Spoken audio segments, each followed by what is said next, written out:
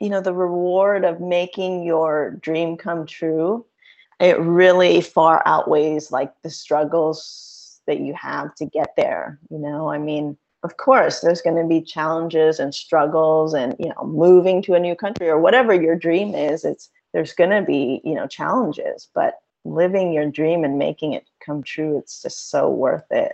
Like once you're doing it, you're just like, oh my gosh, it's so great. Yeah, so.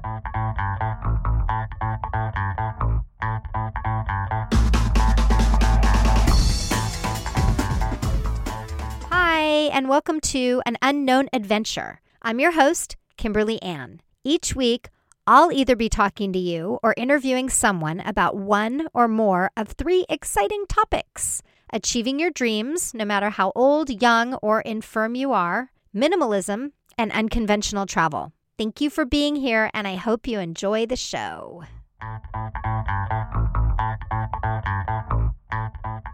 Hi, I wanted to give everyone a little update on what's been going on here. I have not been able to post a podcast for, I think, 2 weeks now. And that is because I got very, very sick from the COVID vaccine, the second COVID vaccine. And I'm not completely sure, but I'm pretty sure that what happened to me is pretty abnormal. It's not the usual. And I wanted to talk about it a little bit and then also give a van update. It took me 5 days to get over the vaccine issues that I had, the post-vaccine issues, and what those were the night of the vaccine, and it was my second vaccine, like I said before, but the night that I got it, I had the, regular symptoms, fever, chills, body aches,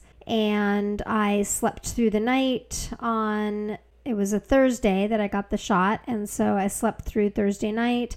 I didn't feel well on Friday. I felt like flu-y, achy symptoms. I also felt some chest pain. Yeah, like I felt chest pressure, like someone was sitting on my chest, but I also felt of discomfort and pain in my chest. And so I stayed in bed all day Friday. I had a fever of 101. And then I still felt sick. And so I slept through the night on Friday night. And apparently what happened was I slept so soundly and in a weird position. And because of the inflammation that the vaccine causes, and because my body was out of whack already, my back went into spasm. My low back went into spasm. And I'm still dealing with that. It's been 5 days. I mean, it's been like 4 days since my back went into spasm, and it still is, the pain's still there. It's pretty sharp and it's constant, but it's better. And then the other thing that happened to me was I developed something called ice pick headaches, which are exactly what they sound like. And that was constant. It felt like a stabbing, really, really severe stabbing pain in my head every 10 seconds. And that went on for several days. The only thing that helped it was Tylenol. So then I was suffering. I couldn't walk because of my back. I couldn't actually walk, sit down, stand, or lay down without a severe pain. It was like on a scale of 1 to 10, it was an 8. And for me, that's pretty high. 10 is when I'm screaming in the hospital. So it was pretty severe, pretty high amount of pain. And I couldn't cook. I couldn't stand. I couldn't do anything. And then some workmen drilled through my water pipe. And so I also had no running water, which during severe back pain and ice pick headaches made it near impossible for me to go and try to fill up a water jug, a block away and then carry it home. And it was just really, really, really, really, really bad for a few days for me. And I went to a very, very dark place. I'm not going to lie. It was, I'm not going to go into the exact thought pattern, but I'll tell you, it was scary. It was really, really, really scary. And I didn't have any help from anyone, and I didn't have, and I'm not saying, oh, I'm a victim, poor me, but it was just really interesting. I had always, I've always thought that I had a pretty good core support group of friends, and several of them just never even checked up on me. They knew that I was getting the vaccine, and they never checked to see if I was okay, even though I talked to them both beforehand, and they knew that, that the second vaccine usually has some pretty negative symptoms. So I felt really alone during this time, and I'm sure that people who have dealt with depression or anxiety or anything really major know that it's really hard to reach out to anyone when you're in that state. And so I just couldn't reach out. And then the more days that went by, and the, people that I had thought were my core support group just never checked in on me, the darker it got for me. And in the end, I had two good friends that were checking in on me. And unfortunately, they were too far away to do anything. They couldn't help. But at least I knew that they cared, which at that point, when you don't think anyone cares, is really, really, really, really, really important. And so I'm saying this because I think that it's important for all of us to realize that even though we may be going through a lot of stuff like all the time, because we all are, that it's still important to reach out to people that you love and check on them and make sure that they're okay. And that, for me, honestly, would have made a world of difference in this really dark, dark moment, which lasted days.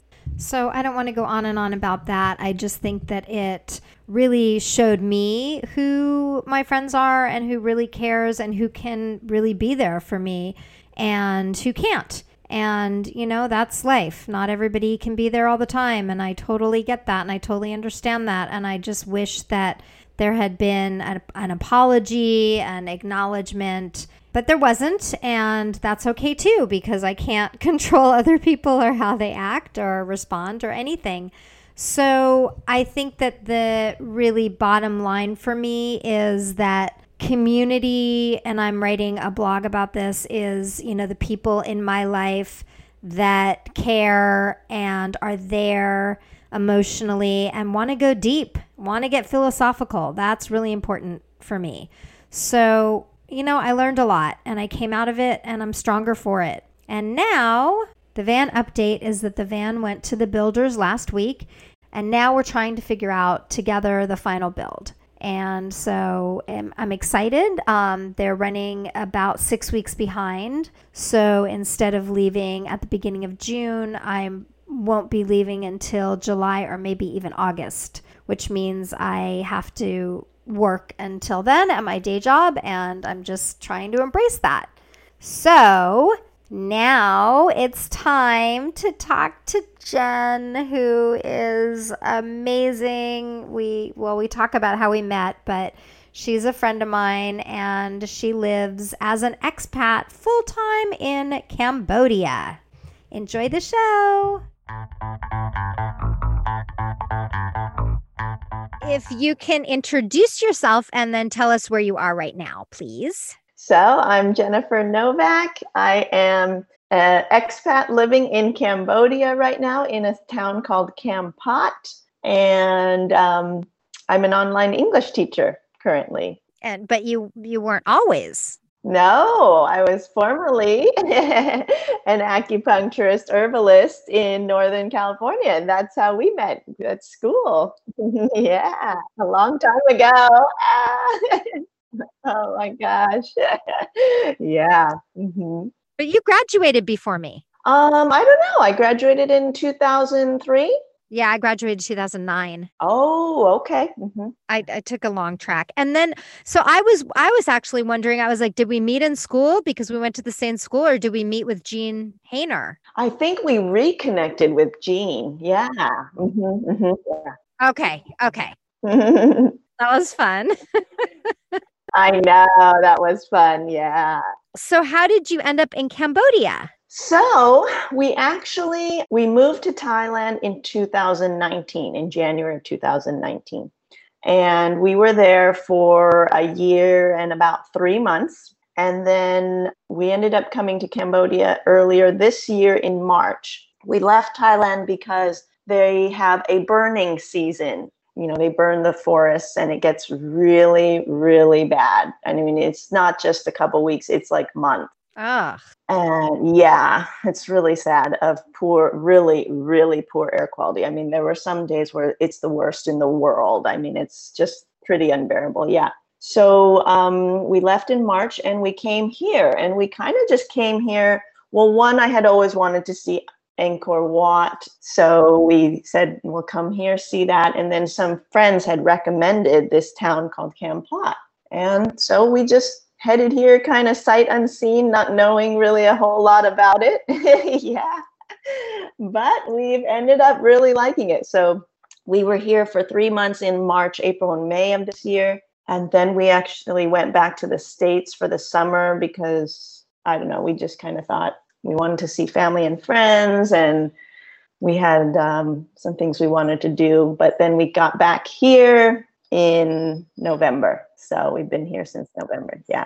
And what are your plans? Well, I mean, our plans are to just kind of be here for a while. We've gotten a 1-year visa here, so we can stay for a year. And, you know, we're just going to be here, kind of maybe ride out the COVID thing, see how that all turns out. But for now, we're happy here. So, yeah. And are you both working? Yeah, we're both working. Mm-hmm. Yeah, I'm teaching online, and Gabe he was a fitness coach. Oh. Yeah, he was a CrossFit coach. So he has some clients that he still does online training with. And then he actually was an English teacher as well, ESL teacher way back. And so he might actually do that as well here. So. And are you doing that in person or online? Mine, I'm doing online. It's all online. Kids in China. Yeah. Oh, yeah. I was going to say it's not necessarily local. Yeah. No. Mm-hmm. Although there are some schools here in town that I said that Gabe was thinking of going to teach at. So we'll see. I actually have it right here, my TOEFL certificate. Oh, cool. Mm-hmm, mm-hmm. Of course, many hats. So yeah, I used to be. Yeah. When I was married, the plan was to go to Japan and teach in Japan. And my ex-husband lived in Japan for many years and was basically a Japanophile. So he wanted to go back. And so I got my TOEFL certificate and started teaching English in San Francisco. And I taught at several schools. Cool. Yeah, it was really cool. And yeah, we didn't end up going to Japan, but I taught for years and I liked it. Yeah. Yeah. And do you miss acupuncture? I know I asked you that online, but I do a little bit. Yeah. I mean, I definitely wouldn't do it as much as I was doing before, but I do, miss connecting with people in that way and, just being able to help people. I've done a tiny bit here so far. I haven't really promoted it or anything, but I was thinking about just putting it up on a Facebook group saying, hey, I'm here if anybody needs it, Yeah. So yeah, why not, right? Yeah, why not? Yeah. I guess there was an acupuncturist, and I believe she was from the States here before. And I guess, she had a good clientele, but she's, I think, gone back to the States. So I guess a few people have said there's a need. So yeah. Wow. That's cool. Yeah. Mm-hmm. You just need needles. Have needles will travel. That's right.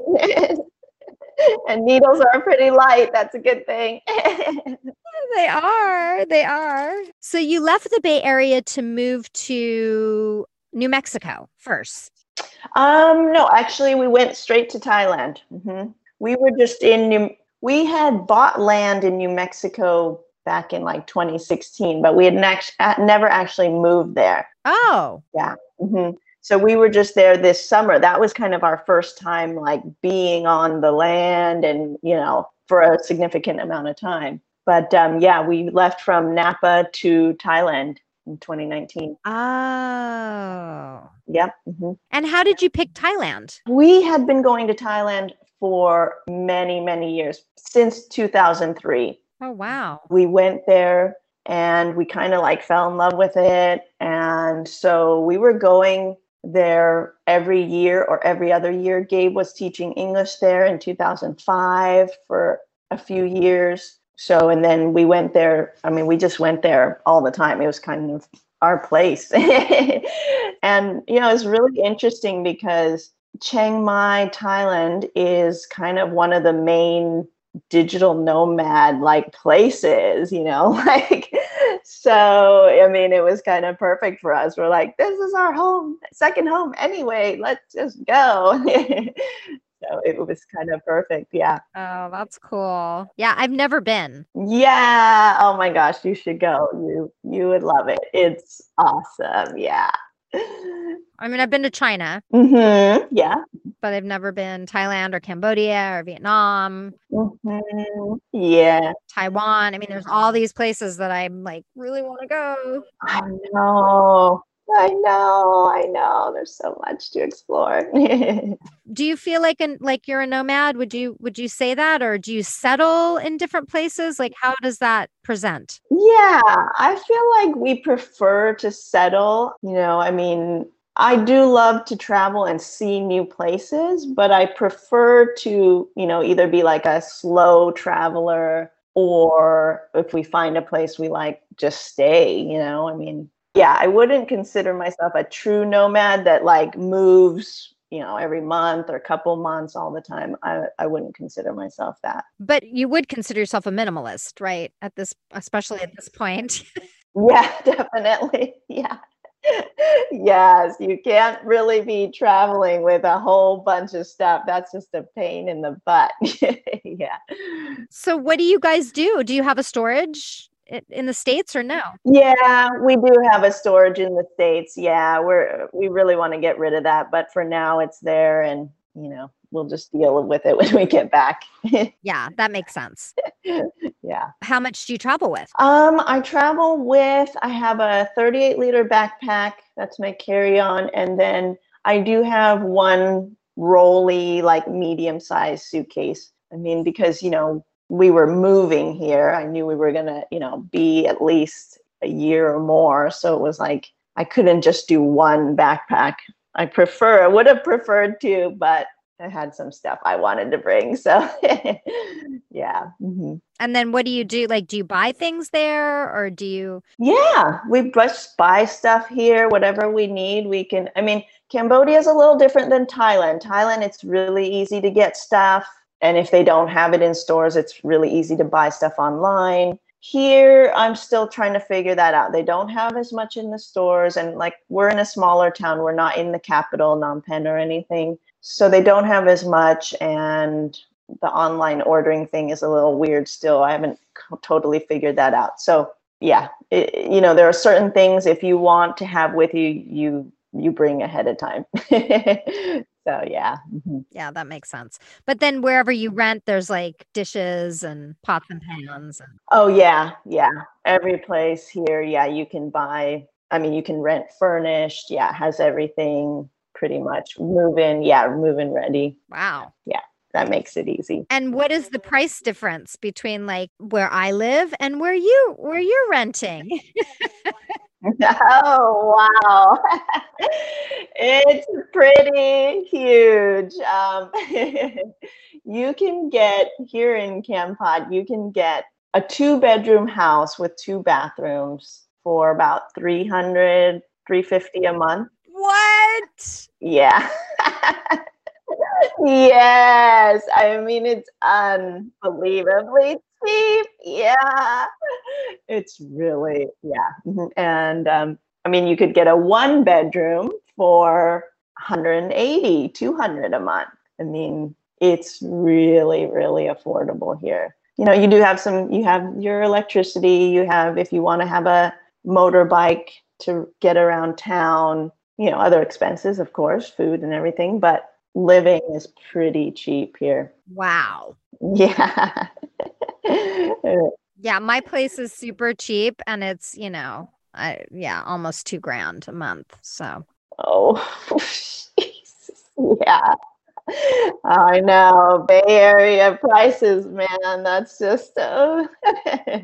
And how are things there with COVID? Like, Actually, this is like one of the safest places in the world to be. I mean, yeah, there's literally, I don't even know if they've hit 400 cases yet. They might have, but oh, nice. yeah, I mean, it's minimal. I mean, they've done a pretty good job, really good job of, containing it. I mean, this last time when we came in November, we had to do a 2-week quarantine, but it's fine. We got through it. So, Yeah, I was going to ask, do you have to stay in a hotel for those 2 weeks? yeah, you have to stay in a hotel. Well, at least they're allowing Americans. Yes, I know. Thank goodness. Yeah, Because a lot of places aren't. I know. And I don't blame them. Yeah, I know. I know. Yeah.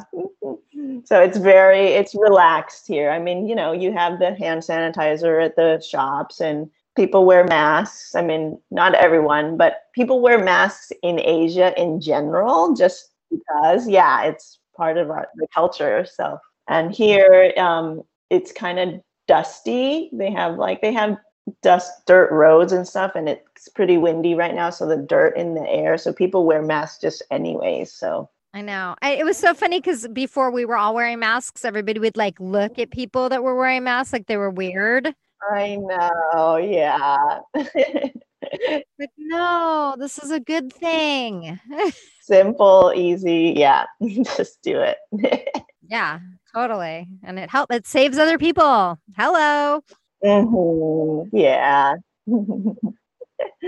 So looking at it as your dream, was this your dream? What was your dream? Yeah. I mean, our dream, my husband Gabe and I, that was one of the things that we connected on pretty strongly when we first started dating, was we wanted to live overseas. I mean, we both had that. I mean, actually, I grew up living overseas. So for me, it was kind of always something I wanted to do. I mean, I spent the first 10 years of my life as an expat. So I knew that I wanted to do that again. It was a great experience, and I really wanted to do that. So like I said, yeah, it was always our dream. And we got together in 2003. And like I said, he got a job teaching English in Chiang Mai in 2005. So that was our first time moving there. So, and now we're doing it again. And how long were you there the first time? The first time, well, he got a contract for a year. I actually ended up only staying 6 months. I didn't have enough money saved. And then my family was really kind of pressuring me to come back. They weren't thrilled on that idea of me living there. I had my acupuncture degree and license, and, they were kind of pressuring me, why don't you come back and do that? And I guess I kind of wanted to as well. So I moved back, and we kind of did the long distance thing, because he actually ended up staying for about 3 years in Chiang Mai. Wow. Yeah. So we were doing the long distance, and I was going to see him every 3 months, or he would come to see me. Yeah, that was kind of crazy. Wow. That's hard. I know, it was hard. Yeah. So we did that for a couple years, but then he moved back to Napa with me, and we were there for a while until 2019. So yeah, because I was building. But still traveling. Yeah, still traveling, still going, yeah, visiting every year. And do you go other places, or was it really like focused on Thailand? Yeah, it was pretty much focused on Thailand. I mean, in 2017, we went to Colombia. Ooh. Because we decided to try something different. And we had never been to South America, and we'd heard good things about Colombia. So we went there, and that was a great trip. It was really awesome. We definitely liked it and would go back. But yeah, it's mostly been Thailand. It's kind of our place. Yeah. Southeast Asia. Yeah. Mm-hmm. And where did you grow up? Like, if you said you lived overseas. Oh, yeah. Mm-hmm. So I was born in Singapore. We lived there for a couple of years. Oh. Yeah. And then we moved to Hong Kong and I was there for 5 years. And then we moved to Seoul and lived there for 2 years. Wow. Yeah, it was great. Great experience. Like Singapore and Hong Kong are kind of, in my mind, like on a similar path because they're, they're like business, go, go, go. Yes. Yeah. Very big metropolitan cities with, big business. Yeah. And that's why we were there, because my dad worked for a shipping company. And so he was an expat for 25 years. He lived all over Asia. Yeah, that's how he met my mom. He met her in Taiwan, where she was from. And Aww. yeah. So yeah, my brother was born in Tokyo. I mean, my older brother. Wow. That's cool. Yeah. So you have dual citizenship? No, I actually don't. I wish I did. I know. I wish I did. Why? Well, I guess because we were moving so much, they never, applied. And I mean, I wonder, I should look into see if I can get Taiwan citizenship, maybe. You can. I can? From your mom, you can. Yeah. Oh, wow. I have to look into that. Yeah. I have friends who like third generation Italian or whatever, like their grandfather or their great grandfather, and they're getting citizenship. Wow. Oh my gosh. Cool. Have you been back to Taiwan or to the other countries? Yeah. Yes. I did a trip with my mom and her two sisters, my aunts, in 2009. Yeah, we went back. We went to Taiwan to see her family. We went to Hong Kong. We went to Singapore. Oh, cool. Yeah, it was so cool to go back and see it, as an adult, because I was just a kid back then. I didn't even really remember Singapore. I did remember Hong Kong and did remember Seoul, but it was just really cool to go back with my mom and kind of relive all those memories. Yeah. Totally. Yeah, it was great. That's so cool. I totally envy your life right now. I don't want to be sitting in my closet with my beautiful clothes. No, I love them. I love them. I know, you're going to be there. I've been selling so much stuff. I sold even in the last 2-3 days, I sold so much stuff. I've been going to the post office every day. Wow, good. Yeah, that's great. So what happened? Gabe had a seizure. Yeah, so that was the big push that got us to do the move and to follow our dreams. It happened at end of October in 2018. And it was interesting because we were on the path. We were planning to do the, move overseas. In June, we had talked about it and we had planned for January of 2019. But of course, a few months into it, I was kind of waffling I don't know if we're ready. Is it the right time? And I was kind of, all those questions and doubts come in. And I was like, well, maybe let's push it to the spring. I was, I don't know. I was just doing that. And then, but then in October, out of the blue, Gabe had 3 grand mal seizures in one day. I mean, wow. Yeah, it was terrifying and just the craziest experience. I mean, he's super fit, he's healthy. I mean, it just completely out of the blue, never had anything like this before. And it was just really eye-opening. Well, do they know what happened? No, they don't know. We went to the ER, he got all the brain scan, CT scan, everything. Nothing came up. Yeah. And he hasn't had any since? Oh, no, he's had some. He's had some. He hasn't had some for a year now, but he did last year have some. But yeah, so after we kind of recovered from that, about a month later, it was his birthday. And we were just like, you know what? Tomorrow is not guaranteed. I mean, it was a big wake-up call. So we just decided we have to make this happen. And like I said, that was his birthday, so the end of November, and 6 weeks later we were in Thailand.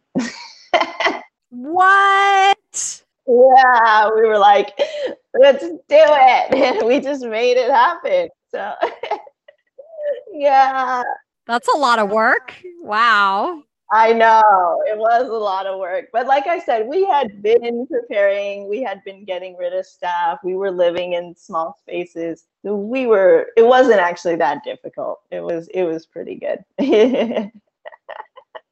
But yeah, it was crazy. Is he on medication for the seizures? Yeah.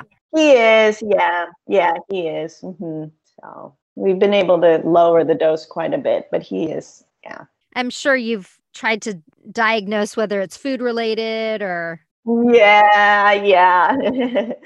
It's hard with epilepsy. I mean, I didn't know a whole lot about it before, but it can be just totally random. I mean, of course, health, diet, and all this stuff is important, but like 50% of the time they don't know what causes it. And it sounds like it was late stage. Yeah.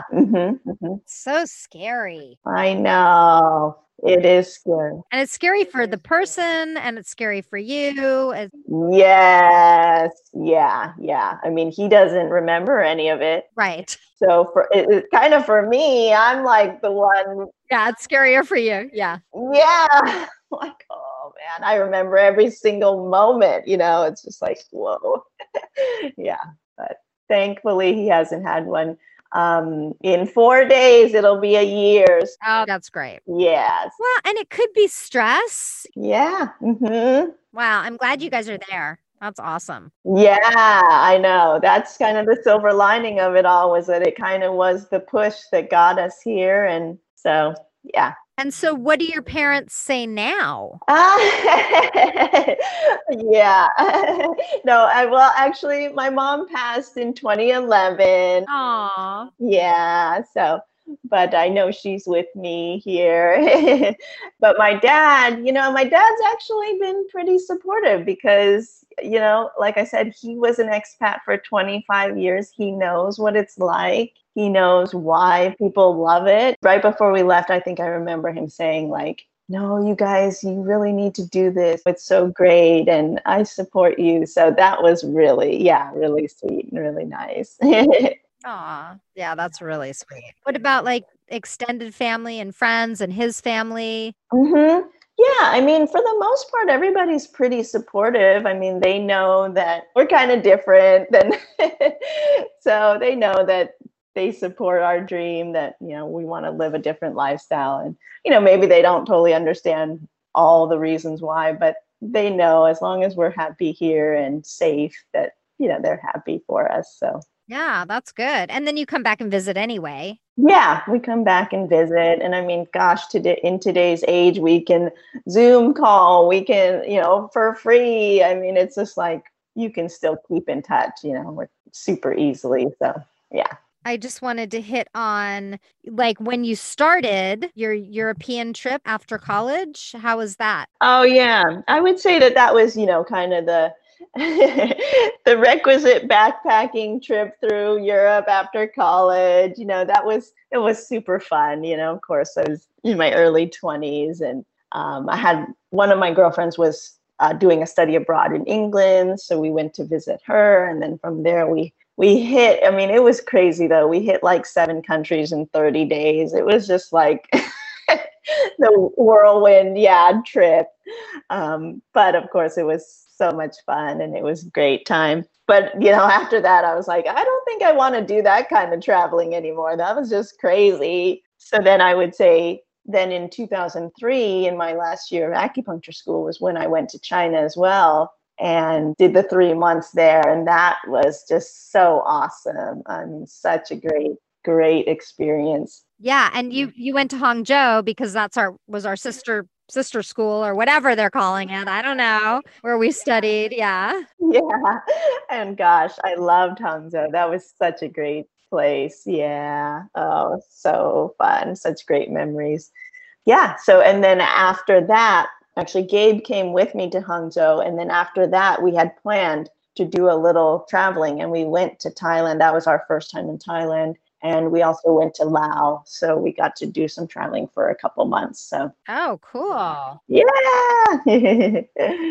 But you studied 3 months in Hangzhou, or the whole trip was 3 months? Studied 3 months. Well, actually, it might have been It was cut short by like 2 weeks. So maybe it was 2.5 months, because that was when SARS hit China back in 2003. Oh. Yeah. So, the whole like clinic experience and everything got cut down. So we left a couple weeks early and got to travel a little more. So yeah, it was fine. Yeah, I was really impressed by the different acupuncture techniques that we got to learn. Oh, yeah. I was shocked. Like, I don't know if you studied under this woman who, like, every single thing, she only treated the stomach, and the stomach was a turtle. Uh-huh. Oh, yes. I do remember that. Right? And then the arms of the turtle. Yeah, it was she treat your arms and the legs. It was so weird. I know that was that was amazing. Like, what are you doing? And then I don't know if you got to study under the guy who only treated the belly button. No, I didn't. Oh my God, he treated the belly button. Oh. Yeah, only the belly button. Oh my gosh. It was so weird for all of us because we were like, we're not supposed to ever needle in the belly button. What are you doing? Yeah.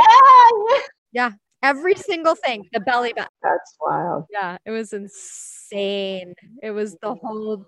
Yes, it was very eye-opening, wasn't it? Yeah. Yeah, it really was. But I feel like I learned certain things that I still use. Yeah. Oh, yeah, definitely. Some really amazing things that they were doing there. Yeah. And like the Hagoo point is like, it's different than what we were taught at school. So I use whatever the Chinese doctor taught me in China. That's how I find it. Right. And then one of my favorite memories is I was studying under, I don't remember all their names. I have it written down somewhere, of course, but some guy who was like pretty well known, and it was in a hospital because I got there with a cough. I got sick. My boyfriend at the time was sick before I left, and I got sick on the plane, and I coughed all the way there. And then once you get there, yeah, it was bad. And then once you get there with all the smog, it just got worse. I mean, I couldn't go to classes for the first week. It was so bad. I was in bed. But I went to this one guy and I was like, I want a treatment. And he was like, you can't handle a treatment from me. I was like, I'm an acupuncturist. I did it. But he's like, one needle. And I'm like, okay. That needle hurts so flipping bad. Oh. And the needles are like huge and they're wide and they're. You didn't know what you were getting yourself into. I know. Yes, that is what I remember, like them needling people and people just screaming and crying in pain. And I'm just looking at them like, what are you doing? Like that would not fly in America. You cannot treat people like that. No. And one of the doctors did where the kids are having like they're hyperactive or they're having some kind of it's like a mental issue, and you needle, I can't remember if it's here or here, and you squeeze out a clear liquid and it hurts so bad, and the kid was screaming, but it works. Bafeng. Yeah, and she came in every day for it, and she's like crying and screaming. Like, oh my God. Oh yeah, Bafeng. Yeah. Oh my gosh. Yeah, I know. These people are tough. They are so tough. Yeah. But they truly believe in no pain, no gain. Right? Exactly.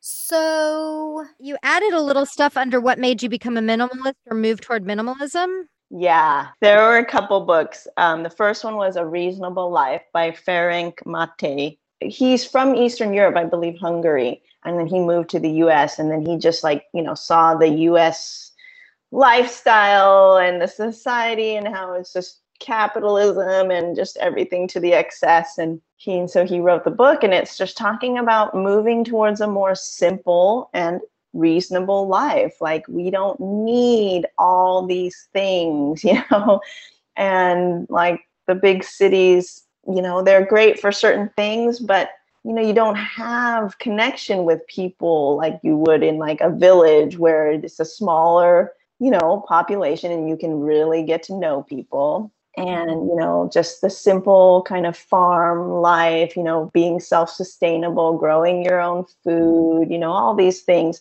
that kind of now today are kind of more and more, I don't know, accepted or trending or whatever you want to call it. But this book came out 20 years ago. And so that was kind of like the beginning. Yeah. So when I read it, these ideas were kind of just, I think, forming in America. So, and with people. So it was really, but it somehow just deeply resonated with me that, yeah, that was the kind of life that I wanted to live. I didn't want to have a huge house and, 3 cars and all this stuff, but, not have connection with people and not, all those things. So that book definitely changed my life. And then the book, Your Money or Your Life, that was another life-changing book that kind of came out. Good title. Yeah, I know. It kind of came out, I think, around the same time. Yeah, it just talks about like, do you really want to be working your whole entire life for what? I mean, like, of course, if there's certain things you want,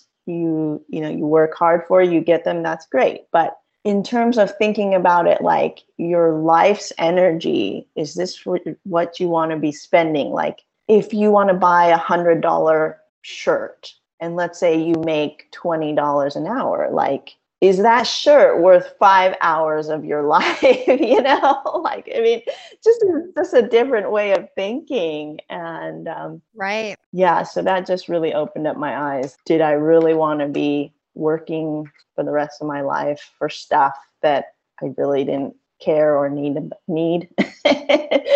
So yeah, so those 2 books really started me on that path towards just minimalism and just living with less, but actually being happier. Yeah, that's cool. Mm-hmm. Then we started kind of following the the tiny house movement started coming around, and that fits obviously perfectly with minimalism and everything. And so so we were like, oh, that's super cool, and we wanted to live in a tiny house. And it was really interesting because we had been following it for a couple of years and we really wanted to do it. And we were renting a house in Napa at the time. It was just a reasonable 3-bedroom. We only had one bathroom house, and we were renting it. And then there was a shed on the side of the house. And I don't know how, but one day we just kind of looked at it and we're like, wait, this shed could be our tiny house. And so we asked the landlord, we're like, hey, can we fix that up?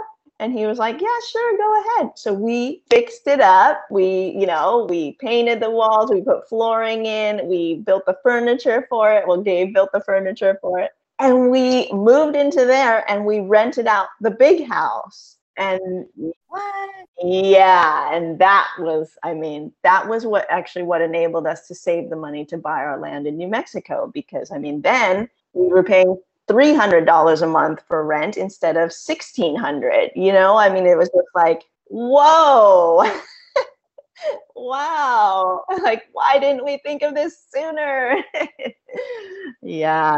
Oh, that's brilliant. And it was great because we kind of got to like try it out, because it was the shed in our. Wow, that's cool. That's so cool. We were renting the house. So if we didn't like it, we could just move back into the big house. So it was a really like safe option too, but we ended up loving it, of course. And how long did you live there? We lived there, I think, for about 2 years. Nice. And did you build like a kitchen and a bathroom? Yeah, we had a little kitchenette and a little composting toilet. Yeah. We didn't have a shower. We would use the shower in the big house, but other than that, we had pretty much everything. That's so cool.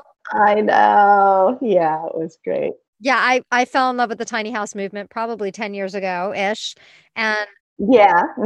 I had bought books. I just gave my books away, actually. I started going to meetup groups.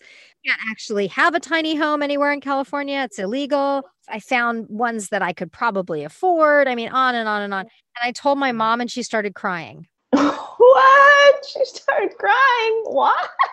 It's a different generation and she doesn't stand it. She lives in the house, still lives in the house I grew up in. Oh. Yeah. So I guess, because one of the questions is what would you tell other people to aspire to? But on all three things, following your dreams, minimalism, and traveling. Okay, so for following your dreams, let's see, what would I tell people? I heard this quote. I was listening to another podcast right before we left to Thailand. This guy, his name's Johnny FD. He's an American. He's Taiwanese American, but he's from San Francisco, but he's been traveling as a digital nomad for over 10 years now, and he's pretty well known in the digital nomad world. Anyway, he was interviewing a guy, and I wish I could remember the guy's name, but the guy said, don't be afraid to give up the good for the great. And that just like hit me. It just resonated so deeply with me, like, because the life I had in Napa was good. I mean, I had a successful practice. I had family and friends. I mean, Napa is a beautiful place. Everybody, when I tell them, oh, we live in Napa, they're like, oh my gosh, wish we could live in Napa. And I realized that, all of that was good. But, there was just something in Gabe and I that was missing, and I think it was just the adventure piece and, not being stuck in the rat race and all that. I mean, all the stuff that you need to do to live in the Bay Area, people might have thought, like, why would they leave all of that? But we were giving up the good, but for the great, for us to feel like truly happy and alive, we had to do that. I love that. I know. I thought that was such a great quote when I heard of that guy. The other thing is just that, the reward of making your dream come true, it really far outweighs like the struggles that you have to get there. I mean, of course, there's going to be challenges and struggles and, moving to a new country or whatever your dream is, there's going to be, challenges, but living your dream and making it come true, it's just so worth it. Like once you're doing it, you're just like, oh my gosh, it's so great. Yeah. So, and if it's not, like, let's say you have a dream and you go and you do it and you, for some reason, decide like, oh, shoot, this is not what I thought it was going to be, and you don't like it, well, then you can just always go back. You're not like stuck there, hopefully, but yeah. So, I mean, like COVID, you might get stuck somewhere. Well, yeah, right. But a lot of people say once you leave California, you can't afford to go back. Yeah, it is a saying. Yeah, I've heard that. And that's probably true. Yeah. But I mean, we knew that, and we knew, luckily we have our land in New Mexico. And, if we ever, decide to move back to the States, we would move to our land in New Mexico. So yeah, we knew that ahead of time that we weren't going to be coming back to California. And why did you choose New Mexico? Oh, because Gabe's family is there now. Oh. Actually, he was born in New Mexico. Yeah, and he lived there for the first few years of his life, and then they moved back to San Francisco where his mom was born and raised. But when he was in high school, they moved back to New Mexico. So his mom's been there for a long time now, and then his sister ended up moving out there as well, her and her family. So we just wanted to be closer to the family. And also, I mean, New Mexico is so much more affordable. I mean, again, going back to living kind of a self-sustainable life, you can't afford land in Napa or anywhere in the Bay Area. I mean, we'd have to be millionaires, right? I mean, multimillionaires, yeah. Yeah. So, yeah, multimillionaires. So it was like New Mexico, we actually got a little over 13 acres of land for $20,000. Oh my. Yeah. That's crazy. Yes, I know. It's crazy. I mean, it's raw land. It has nothing on it, but it's a steal. So where do you stay when you go there? Well, when we were first visiting it, we were just camping on our land. Wow. Yeah. And we have a really funny story about that because the first time we camped on the land, like the first or second night we were there, I had like kind of gone to bed or I was reading in the tent and Gabe was outside, sitting outside. And he was like, and then he came into the tent and he was like, oh, babe, I think there's some cops on the street and they're looking for us. Our land is up on a hill. And I was like, wait, what? What are you talking about? And he's like, there's like cars going back and forth, shining their flashlights, like the cop cars shining flashlights on our hill. And I was like, oh my God, what's going on? Anyway, but they didn't come up our driveway. Our driveway is like a quarter of a mile long. And so we went to bed. And then the next morning at like, I don't know, 7 a.m., we heard a car coming up the driveway. And then it was a policeman. He's like, hello, police here. And we're like, whoa, what's going on? And they had been called by some of our neighbors because they had seen our like lights and stuff at night. And they knew that no one lived there. They didn't know we had bought the land. And so they had called the cops on us to check it out, That's funny. Yeah. So we talked with the cop. He was totally fine. We showed him, the papers and everything. Somehow they called back to the neighbors and they said, oh, those are your new neighbors. You should go say hi. And they did.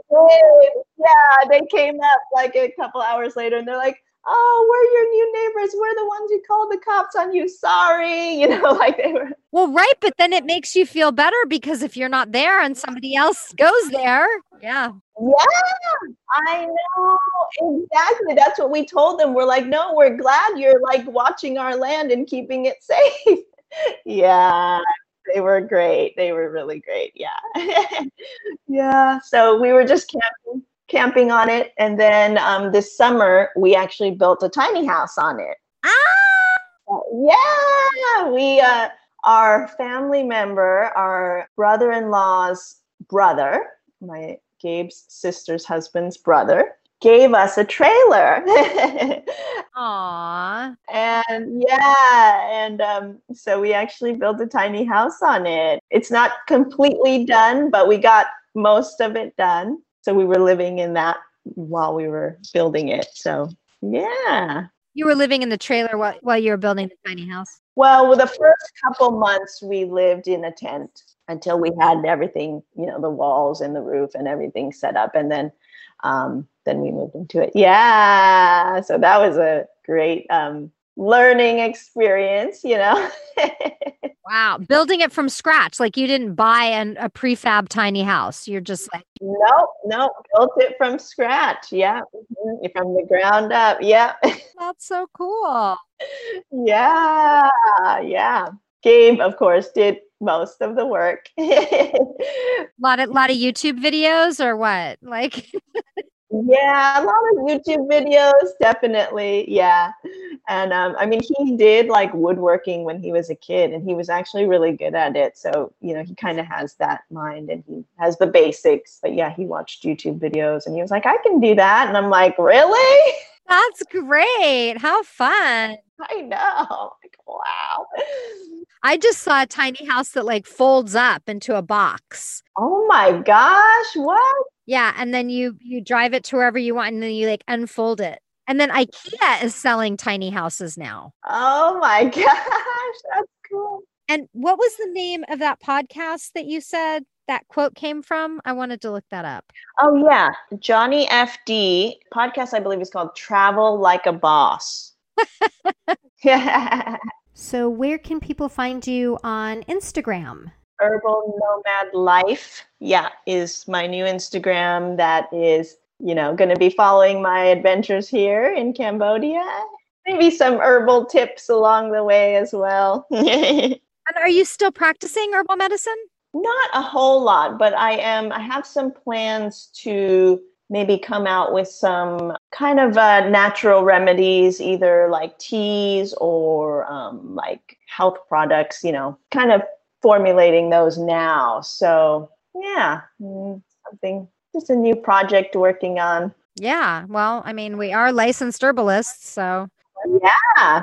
Mm-hmm. Yeah. And why not? And there's a lot of cool herbs here that are kind of new to me. So I'm kind of learning about those. And yeah, I think, Chinese herbs, there's, obviously they use a lot of similar herbs, but there are some that are kind of unique to this area. So I kind of maybe was thinking about sharing those with people. So Yeah, I think that's a good idea. If you could give your 10-year-old self one piece of advice, what would it be? I think I would say try to remember or remain true to yourself, because of course, like we talked about, I got swayed a bit here and there from family pressure and society pressure and all the shoulds that we should be doing. And I mean, I know everything happens for a reason and in perfect timing, and I'm happy with the way things have turned out. But if I could have done it a little sooner, maybe that would have been nice, but of course I had to learn it in my own time. But, just try to remember to stay true to what brings you happiness and, what your dreams are, and to kind of stay focused with those. One last quote that I really enjoyed was like, don't should all over yourself.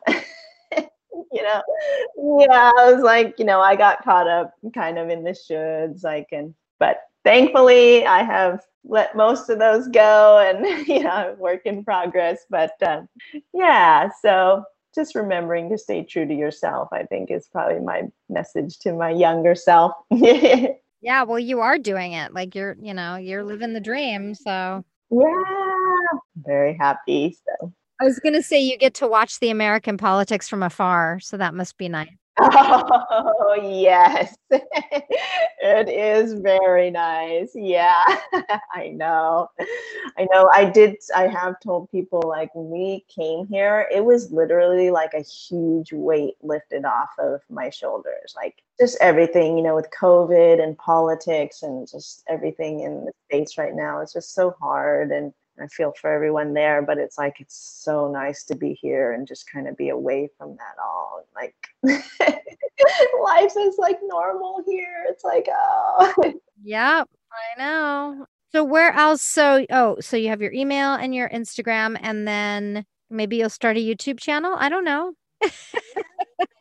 Yeah, we're talking about it. Yeah. People really like to see especially what expats are doing and how you're living. And, that's a desirable place because it's affordable. I think so. Yeah, we've definitely been thinking and talking about that. So that's so awesome. I can't wait to see it. And thank you so much for being here. You're welcome. Thank you so much for having me.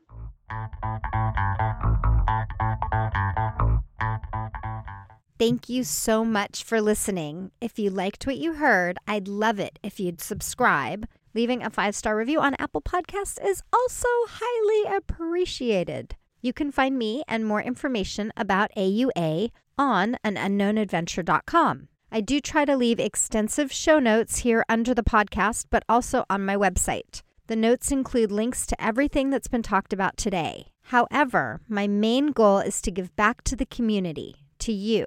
So if you have any questions, please DM me on Instagram at @anunknownadventure. And whether you do or don't, following me there would light up my entire week. So remember to keep dreaming big, because your adventure awaits, and I can't wait to hear about it.